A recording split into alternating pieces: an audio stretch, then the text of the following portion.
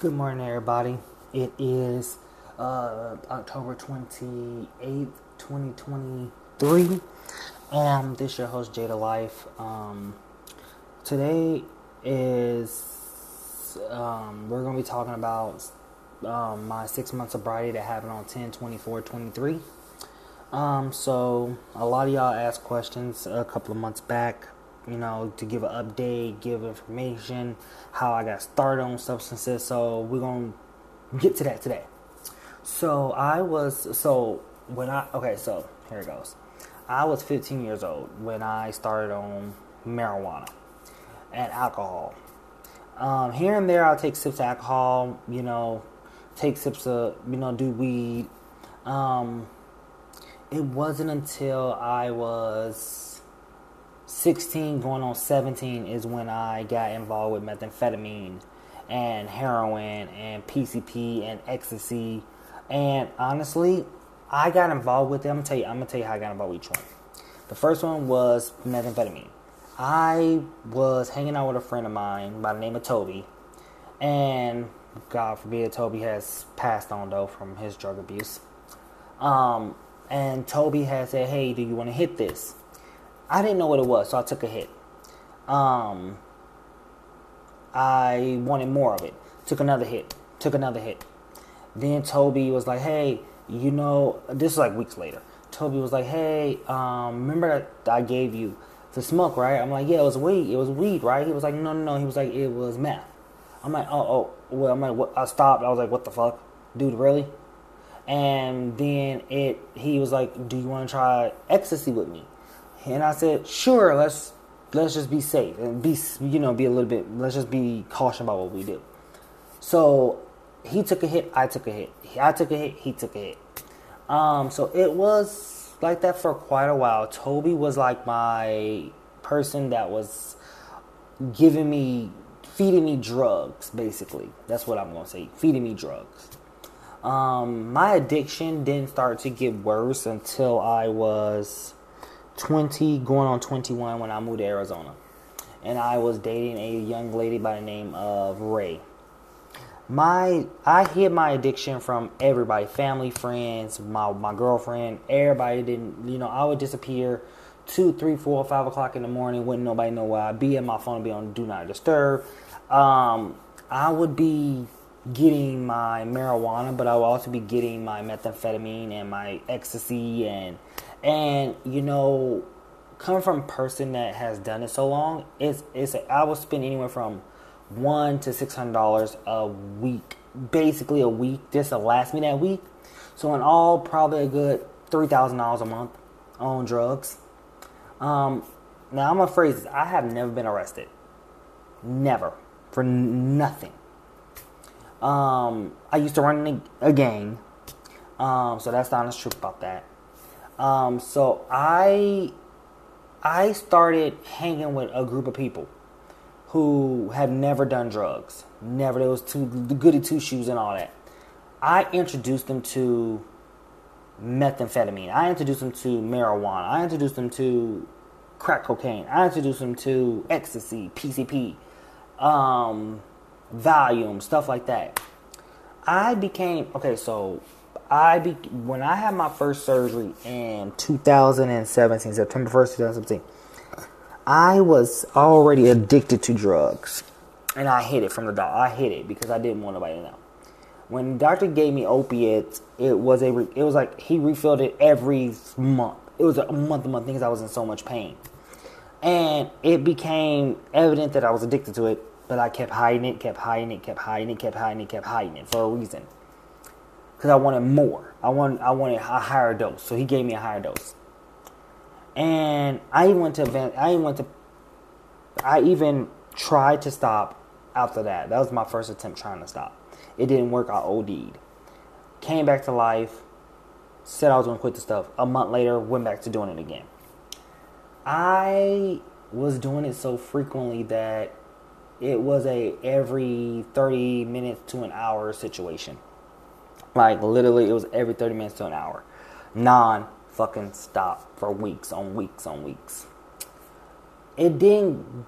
Nobody caught on to it until 2017, the middle of 2017. I'm gonna say when my girlfriend, that was not my fiance, Ray, had went in our dresser jar and she saw a couple of baggies full of unknown substance, and she came to me not very nicely about it. It was like, hey, what the is this?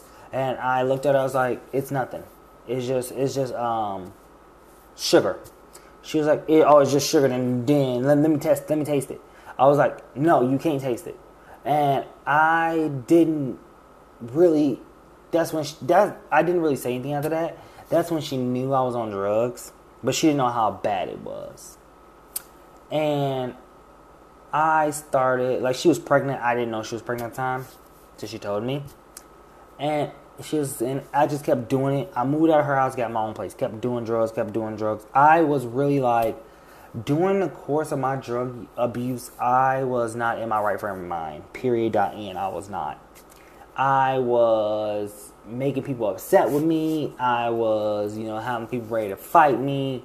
I was, almost getting evicted. It was like I wasn't stabilizing my mind because of all the drugs I was using. Fast forward to, when was this? December 14, 2020. That's when I got addicted to fentanyl. Okay, so I got addicted to fentanyl October 15, 2020. October 15, 2020. I got addicted to fentanyl that very day. One of my friends, who is no longer my friend because he's in prison right now, he will be getting out in a couple of years, and might be, give or take. I don't know about that yet. He started me on blues. And I was on blues for quite a while. And I would take 1 blue a day, nothing. Up into 2 blues a day, nothing. Up into 4 blues a day, nothing. Up into 10 blues a day, nothing. Then I finally started increasing it to 20, 30, 40, 50 blues a day. And it wasn't smoking it. It was literally popping them. And snorting them. And it wasn't until December 14, 2020 when I OD'd. And almost lost my life. I OD'd, according to the ED, 4 to 6 times, and they revived me each time with Narcan. At that time, I vowed never to touch another drug. 2021, I revisit that scene again with the drugs. This time I was going harder and harder and harder with the drugs and drinking a whole lot more. Because I felt like, why not just be, I felt like I was a burden on everybody at the time. Nobody wanted to deal, everybody wanted to push me to go to rehab, push me to do this. So I felt like I was a burden to everybody. I basically, felt like, fuck you, fuck this, I'm going to do what I want because I'm grown. Having that immature mentality. And for a long time, I was really, really addicted to this shit. Like, every morning I would wake up, pop a couple pills, drink a fifth of bourbon, and so after that, I'd take a couple more pills, drink another fifth of bourbon. And it would be like that for it would be like that for weeks on weeks. On average, I spent probably on just booze alone, probably $1,000 on booze alone. That don't include the drugs. So, for me, it was a force of habit that I had to have every day when I wake up. I OD'd again New Year's Eve. 2021, OD'd again New Year's Eve. It didn't stop me. Doctor said, hey, you died a couple of times. If you keep doing this, one of these days I can't revive you no more. And I said I was going to stop then. I went to rehab for a couple of days. 4 days max I went to rehab. I didn't like it, so I left. Voluntarily I left. And then I went home. And my brother Jaden, God rest his soul, I love my brother. He came to my house one day, sat me down, and said, I'm going to repeat exactly his exact words to me. When you die, don't expect nobody to be at your funeral. Because everybody's tired of this. You're going to get help.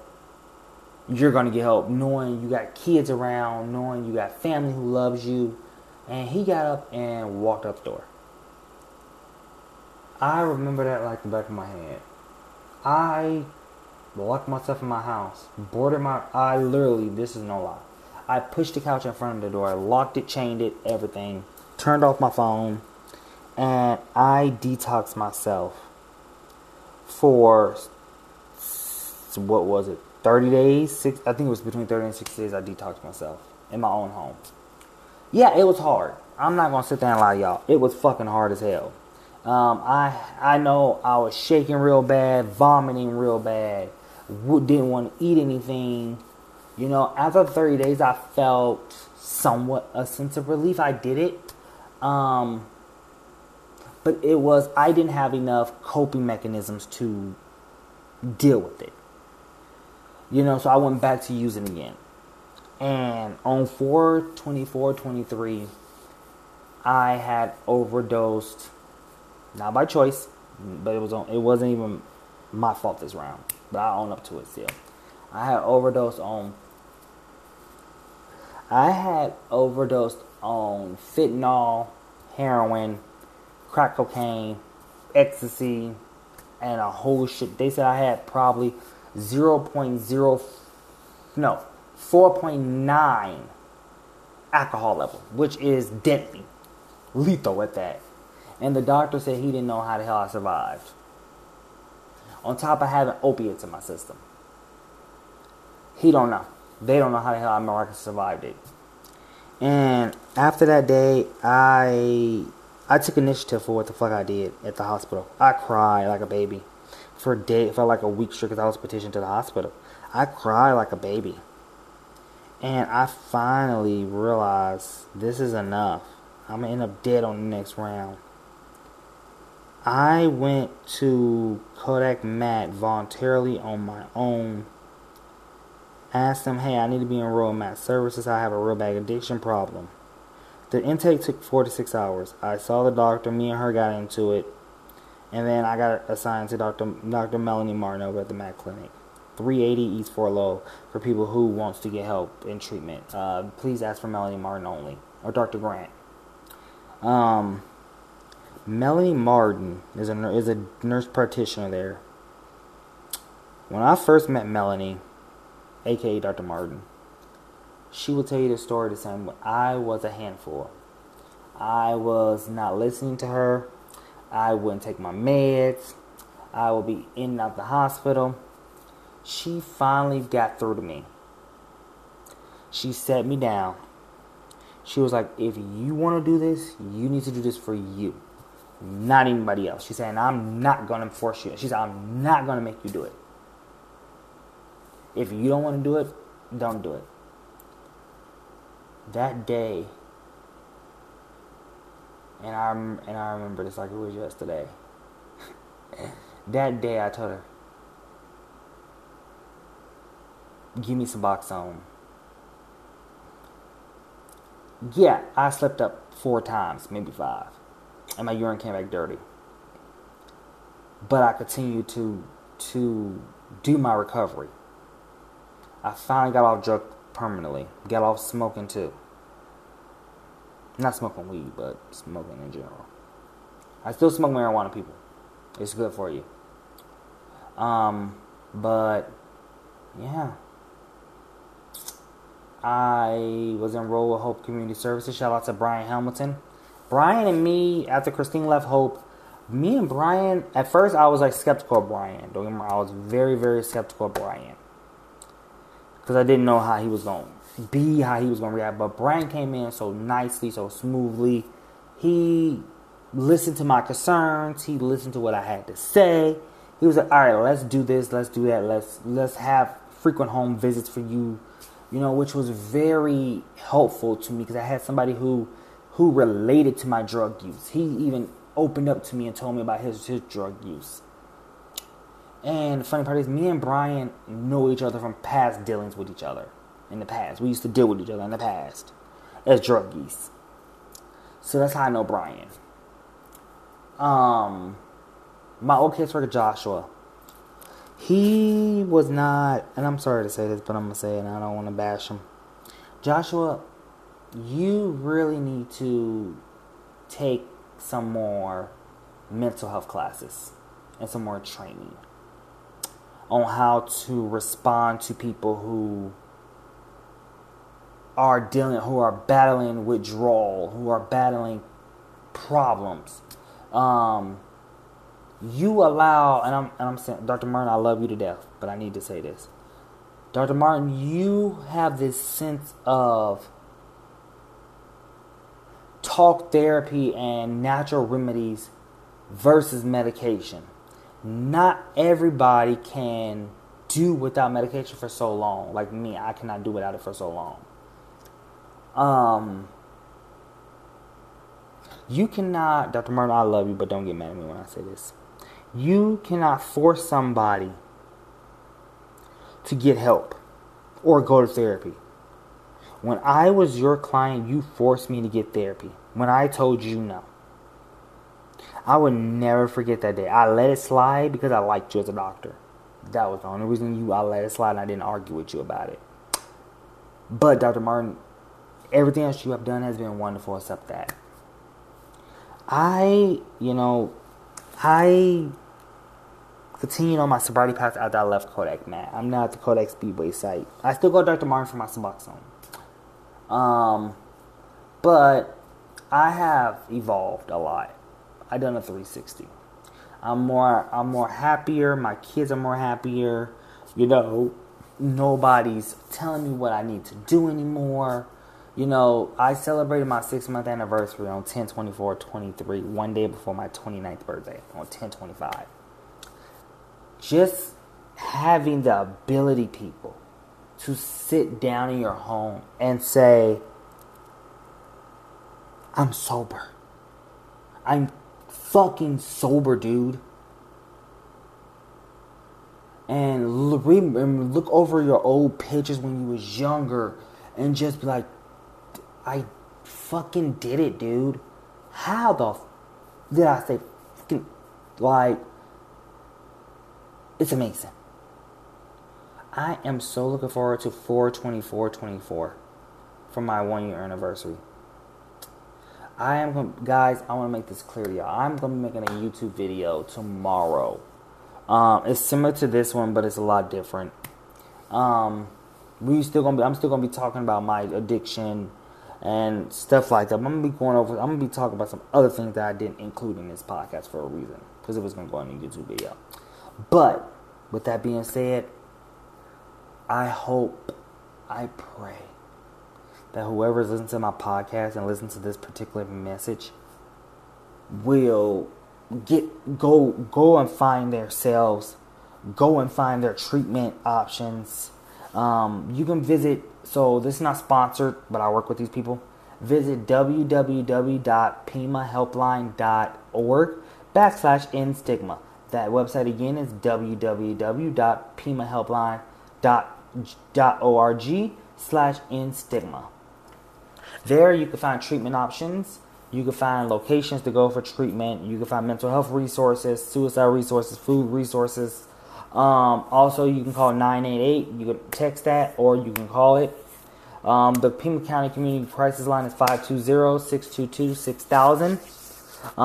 I pray that you have a wonderful day. I pray that you are living life, exploring your life. You know what? I want to do something for everybody. Let's bow our heads. Dear Father, if you're listening to this, please understand that I'm not perfect. I was wrong for doing what I did. I almost lost my kids. I lost both my wives, all three of my wives. I lost my fiance. I made amends with a couple of my exes. I made amends with my friends, family. I made amends with everybody. I was wrong for being addicted to drugs. It wasn't right. I want people out there to come to you, to get help, to sacrifice themselves to you, God. Watch over everybody that's in the addiction community. Father, Lord, please help everybody get into treatment that want treatment. In Jesus' name, amen. This has been a Jayida Like podcast special. This is season 7 premiere today. I pray that you all have a wonderful and blessed weekend.